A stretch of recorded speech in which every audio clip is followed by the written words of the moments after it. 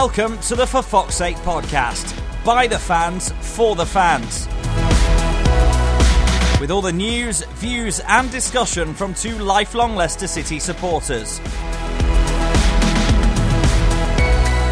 It's your show, so get in contact, make yourselves heard. What's your opinion? The only Leicester City podcast that's by the fans, for the fans. This is For Fox's Sake. Hello and welcome to For Fox's Sake. This is episode number 78, I think. And my name's Pete Selby, and alongside me, along the airwaves anyway, it's Mr. Rob Hayes. Hello Rob, how are you? Can you hear me over and out? I can indeed. This technology thing, we've got it down to a T now, and it means we don't have to be in the same room as each other. That's good. It's good news. That is good. Because I don't like you, really. For Fox's Sake HQ, it's gone downhill slightly, so I think it's best if we just stick to our own lairs and do it over the airwaves. I think it's good. 78 episodes in, and you're finally telling me how you feel. I'm glad this is an honest podcast. No, we'll have to get back to For Fox's Sake HQ though. I tell you what, the next episode we'll both make an effort to be back at HQ. Although to be fair, this sounds really good anyway. It's decent quality because we want the standards to be high. And we demand high standards of For Fox's Sake, and we demand high standards of Leicester City, and we got them on Sunday. Oh, Peter, your links get smoother and smoother. How about that? It's almost like I do it for a job. But so anyway, we've got a new manager. Don't know whether you knew. Claude. King Claude. Claudio. No, just Claude. Oh, just Claude. Claude Puel, or Puel, or however people want to say it. I suppose really, I know we're doing this kind of, after he's been appointed and after the performance and what happened on Sunday. But I think the one thing that we have to start with is really not at the beginning. Let's start now, and the position of being a Leicester supporter after Puel's been introduced to the crowd, introduced to the players. He's now been a Leicester manager for a game, a very successful game, and how do we feel about it now rather than at the time? Because that's kind of been and gone. We'll go back to it, but for me, as we all know, we're quite level-headed on For Fox's Sake. We don't go mad, the odd rant and rave. I turned around after that game and said, we can finish 7th. Okay. Now, before the season, on the balance of 90 minutes of football, on the balance against a team in the relegation zone. Correct. Not even on the balance of 90 minutes of football, on the balance of 45 minutes of football. But for me, I look at that Premier League now and go, top 6 are miles clear of everyone else. 7th place was Everton's. It's not going to be theirs this season unless a new manager comes in and turns it around, but I don't think they will be able to the extent of finishing 7th. Teams that will be going for 7th are all much. Leicester, the way they played in that first half, the players that we've got, the squad we've got, the possibilities that we've got, we should be aiming for 7th. That's how impressed I was, not just in Puel and his team and his formation, but it's the way that they played. And it's not just the way that they played, it's the fact that every player on that field showed what they can do, and there's more to come. We know what certain players can do because we've seen them do it and win the league, but it's what other players who weren't in that team when we won the league can do. And the freedom that they were given by a formation and by a manager who probably didn't have an awful lot to say to them, but the way that they were let free and said, go on, do your stuff. And a decent, and when I mean decent Everton, I'm talking regarding like their backline, for example. They got experienced. They got demolished in that first 45 minutes. It could have been 3, it could have been 4, maybe should have been. And it was just so exciting. And again, I don't like to go over the top about things, but you have to be mightily impressed. Second half, I know we had to control the game and try and defend against an Everton side who, you got to remember, we've got Wayne Rooney in the side, who's a good player, who was unfortunate to be pulled off. I thought he was the best player really on their side by quite a distance. And they changed the formation and they got back into it, but we held firm. Schmeichel didn't have anything to do. But you have to be mightily impressed by that first half.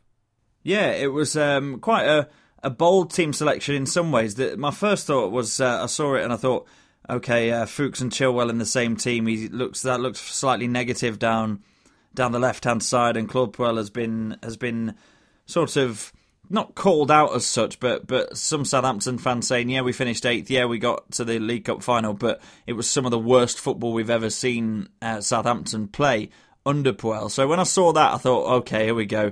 We've gone very negative at home very early. But then when you see Mahrez and Gray in the starting lineup for the first time in God knows how long, and you think, right, this is exciting here, because we know Chilwell's likely to play down the left, but then is Gray going to play 10? Is Mahrez going to play 10? It's quite fluid in many ways. It could even, if he'd wanted to, it could have been Chilwell and Simpson as sort of wing backs. But it turned out that Riyad Mahrez was just popped in the number 10 role, didn't really have an awful lot. You know, when you play Mahrez out wide, he has to have some kind of defensive responsibilities. Although 9 times out of 10 he's covered by Danny Simpson's Danny Simpson's sticking to his job, which he's very good at. Mahrez always has to track back to some degree. Playing in that number 10 role, but playing in it in a different way to Okazaki, purely from an attacking point of view, just gave him an awful lot of freedom. He was popping up wherever he felt like it. He was getting on the ball, which sometimes we've struggled to. People have said, Mahrez hasn't really sparked since the title-winning season, but we've struggled to get him the ball in the right areas at times. When the team's not playing that well, it's hard to find him in the right places, but he was picking up pockets of space. He was moving the ball around really quickly. He played the number 10 a different way to Okazaki, because Okazaki is kind of like a first line of defence in that manner. But overall, team selection very bold from Puel to drop Albrighton, to drop Okazaki, who are mainstays of the team in sort of a home starting 11. All of it very bold. All of it paid off. People say Mahrez hasn't played since winning the league. I disagree. Last season he underperformed, but he still appeared in many games, especially in Europe and in against Man City, you remember, and all sorts of games. He still played well in flashes. It just wasn't as often. But a very brave, I won't say formation, but a brave way of playing that formation, which many people will be familiar with. Essentially, it's the way England do play. A back four with the 2 sitting midfielders and then having 3 men behind a centre forward. It helps Vardy, I think. It gives him the freedom up front on his own, which of course he would do normally if he's got in a 4-4-1-1. I completely agree with Mahrez being the middle of that midfield 3, because then the other 2 people can try and get back. Obviously Gray, who has got such an engine on him as well, he can get up and down. He was told, look, you have to get back. Chilwell's naturally going to get back again, got a good engine. And then you've got the 2 sitting midfielders who are Iborra and Ndidi. I thought it was one of Ndidi's best performances for an awful long time. He looked mobile, he looked enthused by his position, he looked to be really enjoying playing alongside Iborra. And you said fluidity. What did you say? You said fluidity to the side, and that's what it is. That's what Leicester are. Leicester are liquid going forward. They're people running around all over the place, different positions, pulling players away from their position for other people to run into. And look at the first goal. What Iborra was doing up front, I'm not entirely sure, but he witnessed... Who cares? Exactly, he witnessed classic Leicester. That's peak Leicester, vintage Leicester, whatever you want to say. That was a fantastic goal. I know because I was with people who aren't Leicester fans who hate the club, and even they turned around and went, that is a goal. What a fantastic run by Gray. Dynamic, brave, incisive, had his head up, a lovely pass, great ball by Mahrez. Vardy where you want him, he doesn't miss those chances. It was just a super Leicester goal. Second goal obviously quite fortunate with the deflection, but I'm pretty sure we would have gone 2-0 up anyway. And then when it was 2-0, I know some people say, we kind of backtracked a bit, but then again, we're not been playing too well. So, we needed the 3 points, and we got the 3 points quite comfortably, to be honest. It was just a very, very, so enthusiastic about the formation, about the players who can come into it. You mentioned about the fullbacks who, in that formation, can get forward, and they did do. I've never seen Danny Simpson nearer the halfway line as often as I did on Sunday. And we know he's not the greatest player in going forward. That might be something that, A, he could work on, or B, possibly someone else can be brought in who's a bit more specialist in that role. I think on the left we've got so many options. Fuchs is a good left back. He's starting to lack a little bit of pace. He gave away an absolute blatant stone cold penalty. Not too sure what the referee was doing, but in time, I'd look that would be an ideal formation for the left back to be Chilwell, to get down that wing, and then on the left side of midfield, it could be another from who we've got. It could be someone like a Musa possibly on that side. I know he's garbage, but in a position like that. That would be an ideal position for him to get up and down that side. Or, obviously, Silva, Mahrez and Gray. How about that for 3 behind Vardy? It's so exciting because he's come in and gone very obviously, very, very, very easy to turn around to the press and turn around to the owners actually during an interview and say, I know the players, I've sat and watched Leicester. Everyone knows the players at Leicester. We know how we want Leicester to play. If you're a professional football manager and you don't go into a interview for the Leicester manager's job and don't turn around and say, this is how I would play, this is how I would get the best out of Mahrez and Vardy, etc., then you're an idiot. But he went and did it. So he's brave. He's shown the players straight away who's boss. This is the formation I want you to play. This is how we're going to play. And if the results carry on going and going and going, even if players are a bit sceptical of the manager, which some probably will be, they'll be on his side straight away. And the relationship with him and Mahrez, hopefully he can get the best out of Mahrez, because again, we know he wants to leave the club, but we want to see the best of him while he's here. He's one of the, if not the best player that's ever played for the club. And it's just superb, like absolutely fantastic. We've got our Leicester back, that sort of thing. He's a bit quiet. You can't really understand what he's saying. I don't think Vardy will understand a word he says. Doesn't really matter. I don't think Puel will understand a word Vardy says either. But it's that's by and by. You know, he should be okay. I hope the relationship between himself and the backroom staff is okay. That's the only thing. You look at someone like an Appleton and go, Appleton seems to be like a clever guy. He's not going to rub the new boss up the wrong way. But you just look at that and go, hang on. When the going gets tough, how is that relationship going to develop?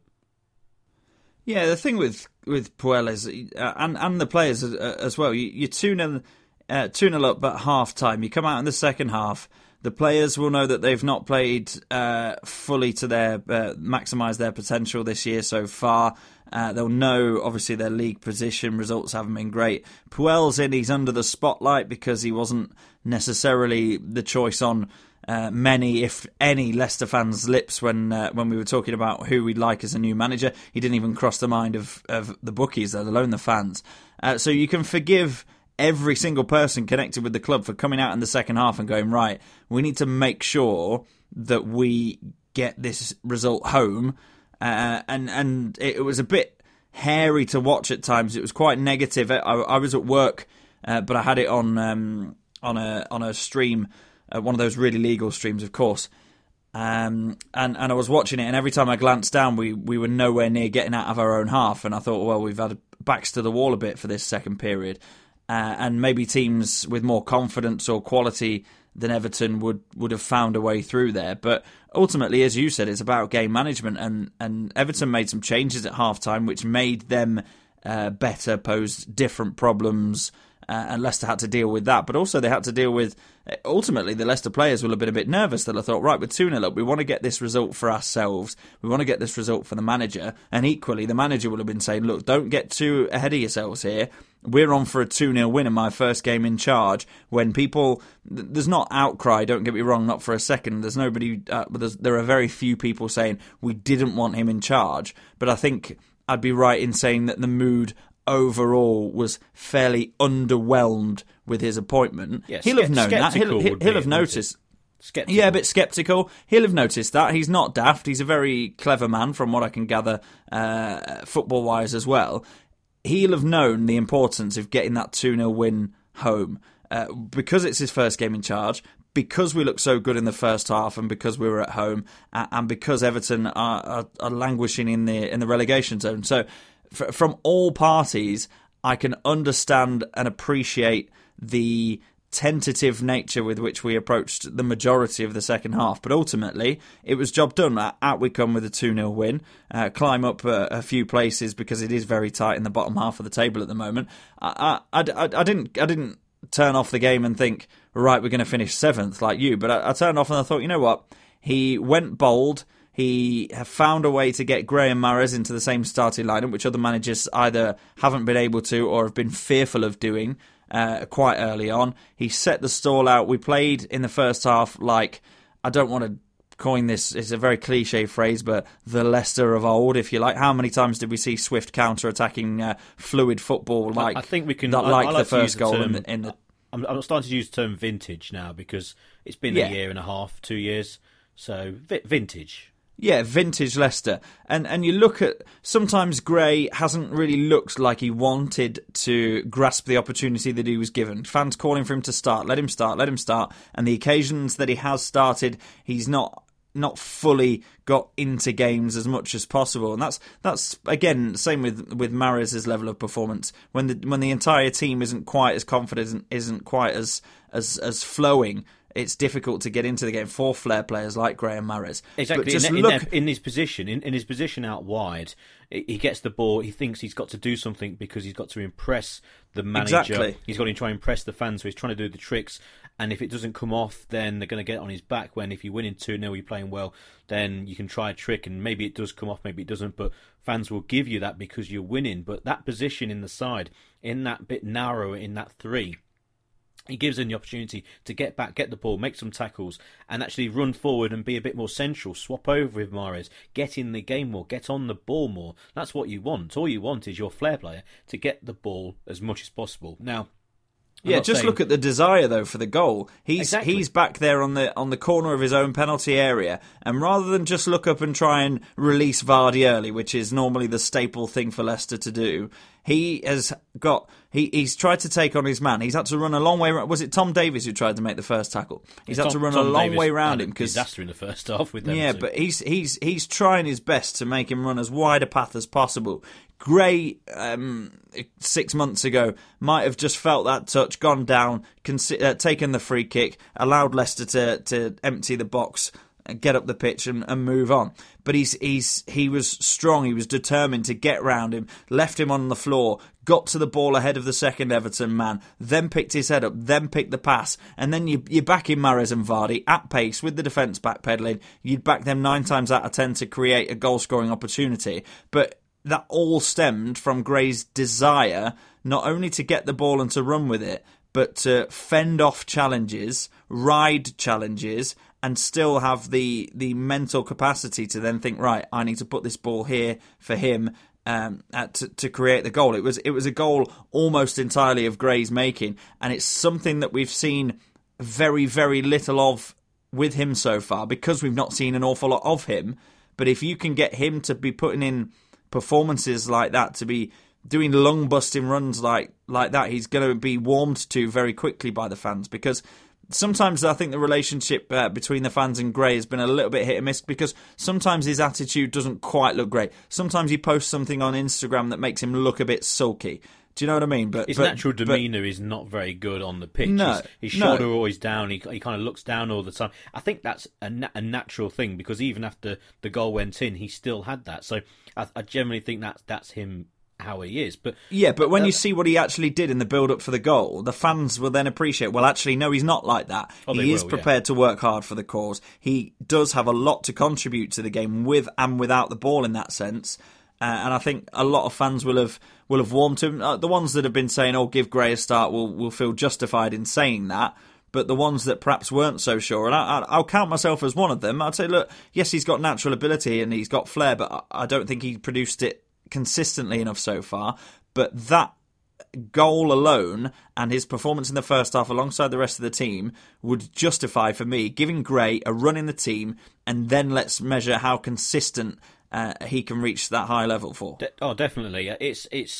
He's got a bit of a track record, Puel, of giving youth a chance. Obviously at Southampton you do that anyway, but in his previous clubs that he's done very well at, he's known as bringing youth players through. It's interesting that with Demarai Gray, his best performances on the football field have been when he's had a bit of not pressure. He's been given responsibility. He's been given a main position, and that's for the England under-21s, where he's played down the centre pretty much as a centre forward, and he's been given that responsibility, and he's played his best football of his career, you have to say, for the under-21s. Now, I'm not saying that Leicester were built around Jamie Vardy, but the 4-4-1-1 did really play into Vardy's strength, which is what you want to do. You want to play into your main player's strength. But with this new formation, or the formation, should I say, that they played on Sunday, it played into Mahrez' strengths. It helps Vardy as well, because he's still there on his own. But also, it's, like you said, a way of getting Gray in the side. Very enthusiastic. By all accounts, Claude Puel, he really does look at the opposition, study them hard, and then will change the formation according to the opposition. So it's not like a Leicester where we're just going to play 4-4-2 or 4-4-1-1 with Okazaki just behind Vardy, and it doesn't matter who we play against. That's how we play. I don't think that's going to be the case with Claude Puel. I think it's going to be, we would be seeing maybe a back three on occasion. We might be playing 4-4-1-1 if that suits the opposition. We might be playing the 4-2-3-1 or whatever it was on Sunday. We will be the players will have to be very adaptable, and hopefully then they really buy into that. But very positive. When I mean 7th, that's what we should be aiming for, and I don't see any reason why we can't finish 7th now. And I know I'm going back off one game, but you look at any other side in that league below 6th place and look at a performance that they've put in to say they can then go and finish 7th. You would say possibly Watford, who are going to slip up every now and again like they did at the weekend. You might say Newcastle, who then went to Burnley and lost. You won't say Burnley, even though they're doing very well. They'll end up losing their manager, and also they haven't really put in that sparkling 45 minutes of we can beat anyone. They're a very solid team, and you don't take them lightly at all. But you're just looking down that league from 7th downwards. There isn't really a side who's put it in there. You look at Southampton. No, not for me. Very solid, can't score, not playing well at all.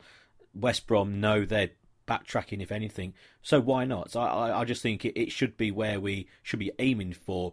A lot of people said, mid-table, but no, for me now, you want to be looking higher. Plus, everyone's beating everyone. I think the gap between 6th and 7th this season is going to be absolutely huge.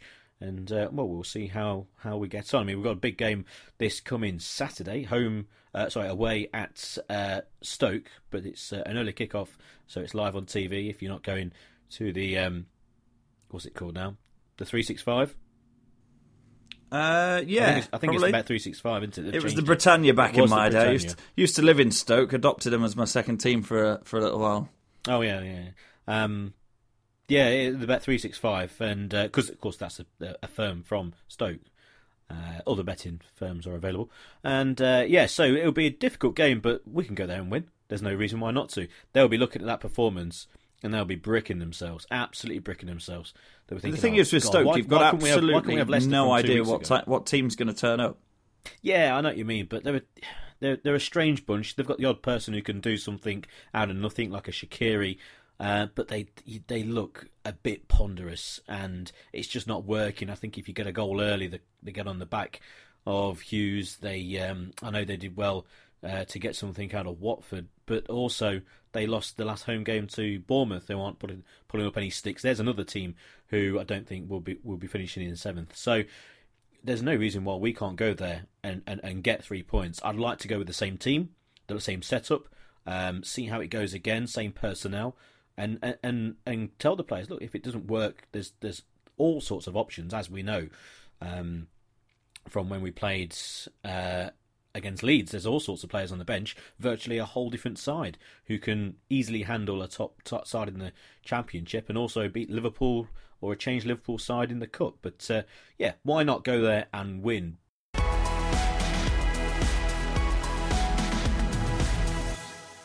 Back with For Fox's Sake and the Carabao or Caravan Cup. Actually, just our last episode, which we did, of course, at the King Power. I think you said you on about before. I was going to mention it about Mahrez and Gray being in the same side. That's what we said. We actually predicted Gray and Mahrez were going to be in the same team Did on we Sunday really? against it. Well, I did. It's like Future Pete all over again. Future isn't it? Pete, exactly. It's the We don't need to bring that feature back. we don't need to. Well, I don't know. Don't rule it out. Don't rule it out. Well, we never know when he's going to call, do we? That's the point. Exactly. If the phone rings, it could be Future Pete. If you don't know what we're talking about, don't worry. Go back and listen to. Was it called Future Pete? The episode was. I'm not too sure. I'm not sure. Might be called Back to the Future, knowing us. Yeah, something along them lines. But anyway, I did say because we finished with Mahrez and Gray either side of two up front, and I said that's how we should go. It didn't quite work like that one, but we still played with those two in the side for the first time. I don't think ever, but for well over a year. But anyway, on to the Caravan Cup. Did you watch the draw? Well, no, but I'm glad I didn't, because I would have been sitting around waiting for goodness knows how long. Well, a no lot one of did. people. No one I can't did. remember. What did it get shown in the end or not, or did they just? No. There I was ready and waiting. I knew there were technical issues. I didn't realise it never actually got shown. No, I was sat ready and waiting. You don't need to know where, but obviously there was a problem. Now, the first thing is a lot of people were criticising it being on Twitter. I completely disagree. I think that's the way forward. It should be on TV, but also it should be broadcast live on Twitter. So basically, wherever you are in the world, you can watch it. If you've got a smartphone, you can just click on it and there you go, completely free. But, and a big but, it needs to be live. So if you've got a problem and they say it's going to be in an hour's time, do it in an hour's time. If you've got a problem and it's going to be in another half an hour, it's got to be in a half an hour's time. It can't be what they did, and that's, sorry, we can't broadcast it live. Here's the 9-minute video of what happened. Oh, and by the way, all the 4 big teams are split up from each other. Now, I'm definitely not saying... Are you a conspiracy theorist? I'm a semi-conspiracy theorist. I don't think it's been fudged, because it hasn't. If it is, they would be banned from the... It wasn't. Do you know what I mean? They're not going to... Someone like Tufnell and Dawson, as much as they are, chalk and cheese, really. People might not like them. Some people might like them. They're not going to agree to some kind of dodgy format, some kind of dodgy recorded draw. We'll do the one where we drew the teams out that all going to miss each other. I don't believe that they would agree to that. Excuse me. But what a complete mess. You can't put a video of the draw online, a recording of it, and say, there you go, that's what happened. What a mess. Anyway, so we got Man City at home. At least we're at home. We wanted a home draw. It's a shame we've got Man City, but we've beat them before. We've beat the first team. We've beat the reserves. We can beat them again. It'd be interesting to see how and what kind of approach they take. Whether they would... here's my question to you, Rob. Okay, you are the manager. It is on the Tuesday or Wednesday of the game. What do you do? Which team do you play? What team would I put out? You don't have to go through the whole 1-11, but would you go with the team that played against Leeds? Would you play a mix of them and a first team, or would you play bang first team?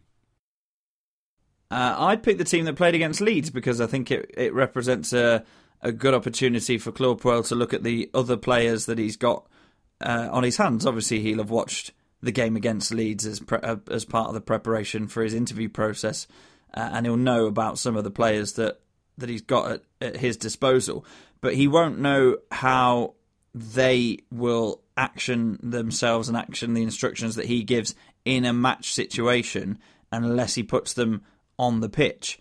And I'd rather him do that in that match than in a league match, because regardless of what position we are in the league at the moment, getting a run of results and getting some points on the board is an awful lot more important than perhaps getting a one step closer to getting our hands on a trophy that we've won in our fairly recent history. Also, the team that played against Leeds and the way they played against Leeds were decent. Yes, they were playing against Leeds, not Manchester City, but we singled out players such as Daniel Amati and Alexander Dragovic as players that could very easily and comfortably slot straight into Leicester's strongest starting 11 if that was necessary. And I think Daniel Amati in particular he'd be very unlucky not to get a game against Manchester City. When are these players going to get game time if we're doing quite well in the league? Do you know what I mean? If you've got a team that's performing well and some consistency there in the league, when are these players going to get their game time? And let's not forget that we need to keep these players one, hungry and motivated, but two, match sharp, so that they are ready to step into the first team as and when there are injuries. Because at some point this season, most of the players that started against Leeds will have to start a league game. You can't just let them sit in the reserves and go, oh, yeah, it's your turn now, and expect a 9, 10 out of 10 performance. I know what you're saying, and obviously a lot of the time on For Fox 8, we completely agree, and that's what many people go, oh, you agree. I completely disagree with you this time, because for me, you're playing in the quarterfinals of the League Cup. Okay, you're playing against the best team in England. I would not play the full first team. I would make 1 or 2 changes. Schmeichel back in goal. I would bring Morgan back in. I would make it as close to the first team as possible. But if you want to play 1 or 2 slightly different players, then that would be fine for me. But I would make it virtually the first team and go, let's go for it. Because you win this, you're in the semi-finals of a competition. So, but then the question is, what of the players that perform well, like Slimani and Amati? What have they got to do to be considered as one of the starting 11 for at least a cup game? It's a good point, but for me, one of the changes might be Marty coming in for Simpson. The other one might be Chilwell going back to fullback and Fuchs being left out the side, given an opportunity for someone then to come into midfield alongside Mahrez and Gray. Up front, I would start with Vardy. If you want to start with Iheanacho, then that's fine, and have Vardy on the bench. But I'm talking about 2, maybe 3 changes. 1 being a position, 2 or 3 being personnel, but that's it. The majority of the side is going to be the first team. But having maybe at the top of those reserve players, Iheanacho, Marty, those sort of players who we know are pushing for first team spots, put them in, and then have maybe the others coming on after an hour or so, or if and when needed. That's what I would do, and I think it will show an intent to the crowd, an intent to Man City, and also it will show to the players, look, we know you've done well, but without being funny, you're playing in the quarterfinals of the League Cup against Man City at home. You've got Kasper Schmeichel in your squad. You play him. You don't play Ben Hamer. He's a decent goalkeeper. Okay, he's the reserve goalkeeper. We're not too sure what's happened with Jakubovic or whatever his name is. So, but you don't play, in my opinion, Hamer in a quarter-final against Man City at home when you've got a chance of going through to the semi-finals. I agree with you on Dragovic, good player. You play Morgan and Maguire. Okay, maybe in the Premier League, if they've got a game 3 days later, okay, and one of them comes out with a slight knock, that's maybe when you play Dragovic. But for me, in that one game, you don't get into the quarterfinals often. Look what happened last year when we went to Millwall.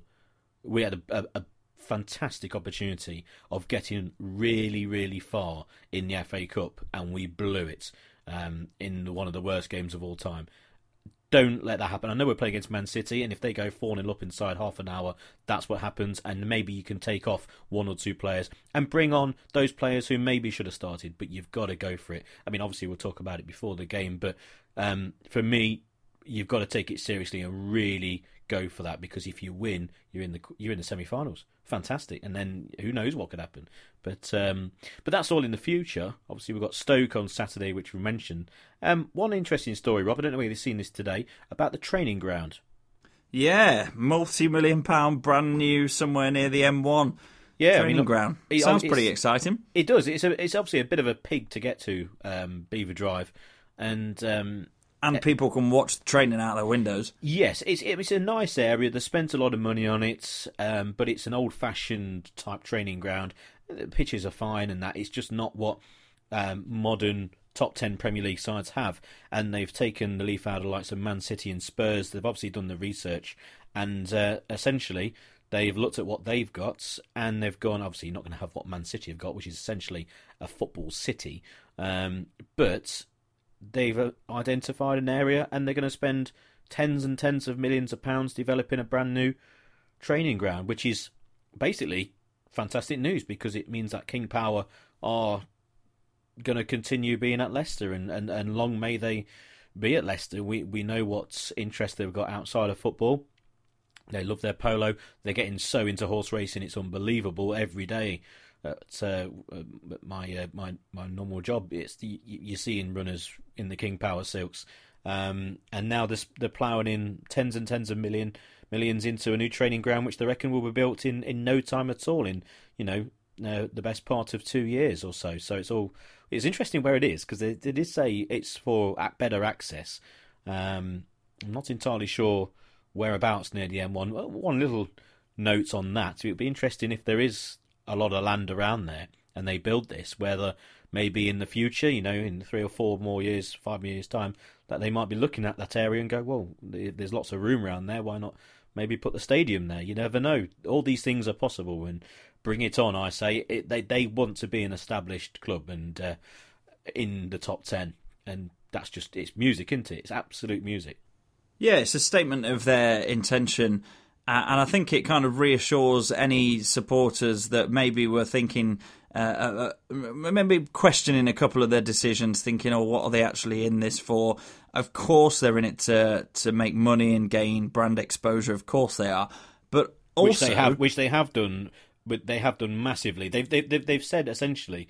I think it was after they won the league, at the start of the next season. There was I remember something by saying, without taking money out of the football club or without touching the club at all, the exposure that Leicester City has brought King Power, not just in winning the league, but by being promoted and ultimately just being successful, and also being very well run, and obviously all the tours and all that sort of thing. It's basically increased King Power's turnover umpteenfold. They've made so much money that's had nothing to do with football directly, or the money that's put into football by us buying tickets or from the TV deal. Because at the moment we know for a fact that all the money that's being put into the club by TV, by getting far in Europe, 70 odd million, or by fans selling out every week, including against Championship side Leeds, absolutely full King Power Stadium. All that money is going on the side. It's going on play, it's going on signings. Some of them maybe not worked out, but we know as Leicester fans that the owners are not saying, right, I've got £120 million here. Tell you what, I'm going to have 40 million for myself, and then I'm going to put 30 million into the club, and the others will go on expenditure. That's not how it's being ran. All the money that the club's generating, by all accounts, and by looking at the accounts when they're published, it's going on the players. It's going on the side. Yeah, and it's just another statement of how well run we are and how lucky we are when you look around at other owners in other clubs that are an absolute mess on and off the field. Our owners have very quickly came in. They have established a good relationship with the supporters. They've backed every manager that they've had until they've realised that they need to make a change for footballing reasons. Every managerial decision so far has been spot on. They've invested heavily in the training ground, knowing full well, I would imagine, that they would have had a long-term plan to go to this training ground. It's not just, they didn't just decide this yesterday and go, oh yeah, let's build a new one. They'll have all along, they'll have been thinking about that, but they knew that in the short term, improving the facilities there at the training ground would help things. So they invested that money knowing that they probably wouldn't get it back, or wouldn't get any real return on it. So they're just very happy to put their money where their mouth is in every single place, every part of the club. The little things where they spend a bit of money on treating the fans every now and again with a free beer and a free donut or whatever. Brilliant. So simple. Doesn't really cost them much in terms of their overall worth, but it's just a nice little thing to give back to the fans. Training ground upgrade, brand new training ground now. Excellent. Every single part of the club is well looked after. And we've had this conversation many times before. We don't really need to get back into it. If there are the odd person in roles that then perhaps shouldn't be in, or aren't doing what people perceive they should be doing, then so be it. But overall, the owners have the best interest of the club as well as their business interests at heart. And it's good that they care about the business side of things, because you don't just want them to come in and pay enough money but not really invest in the playing side to get us to that next level. You don't want them equally to come in and start lobbing hundreds of millions of pounds at it, knowing that in 18 months it could break them. I think they've managed things on and off the field very sensibly so far, but with a lot of passion and dedication, and long may it continue. Oh yeah, definitely. I don't know whether you heard the helicopter go over, but that might have been them with a new signing already. But no, I completely agree, and we'll see how far it gets us. But it's an interesting development. What it's going to be called now? That's the first thing that I thought of, because all these grounds tend to be either named after a former player or maybe the area, or obviously with the owners. But I think the thing is with the owners, but the last thing is, aren't they meant to be the worst owners under the sea? Aren't they meant to not know what they're doing? That's what all the national radio stations and national media think. They hire and fire clueless owners. They have no idea, unscrutable owners are only in it for the money. That's the impression you get, isn't that right? That's what everyone thinks. That's what Leicester fans think, apparently, according to that's what the we're national told media. To think, Pete. That's what we're told. That's what we're told to think. Exactly right. It's not when Shakespeare was sacked. It was amazing. After I went on a few bits and bobs, as per usual, and every single one was saying about, Leicester fans, they didn't want Ranieri gone. I said, well, who are you talking to? They didn't want Shakespeare gone.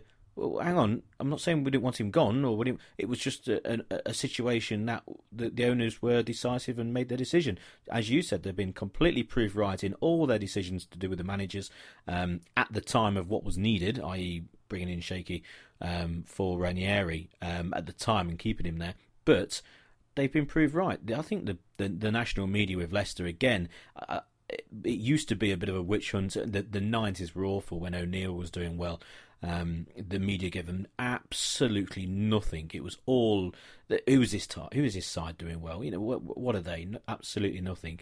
They obviously went with Leicester in the season they won the league. Obviously, you have to. What a fantastic story. The manager helped an awful lot with the media as well. But now there's a few daggers out for him, I think, and there's just absolute nonsense being written, being spoke on national media as well.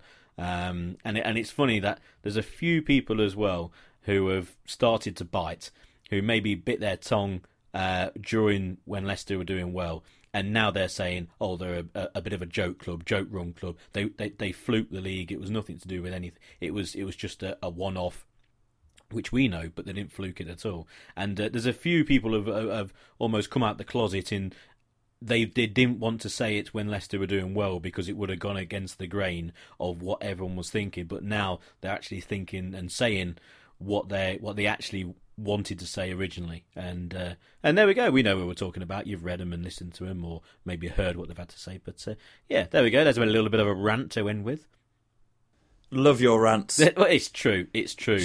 Shall we wrap it up there? Yeah. I mean, I don't want to mention any radio stations or anything, TalkSport. But it's So anyway, we are back next week, and we'll try and be in for Fox 8 HQ, because we hopefully will be celebrating being in the top half of the table and absolutely flying after smashing Stoke at the whatever it's called. So I reckon we'll go there and win. I can't see any reason why not. 2-0. No, I agree with you. I think. Play the same team, play the same style, and bring home another 3 points. Bang on. Excellent. Right.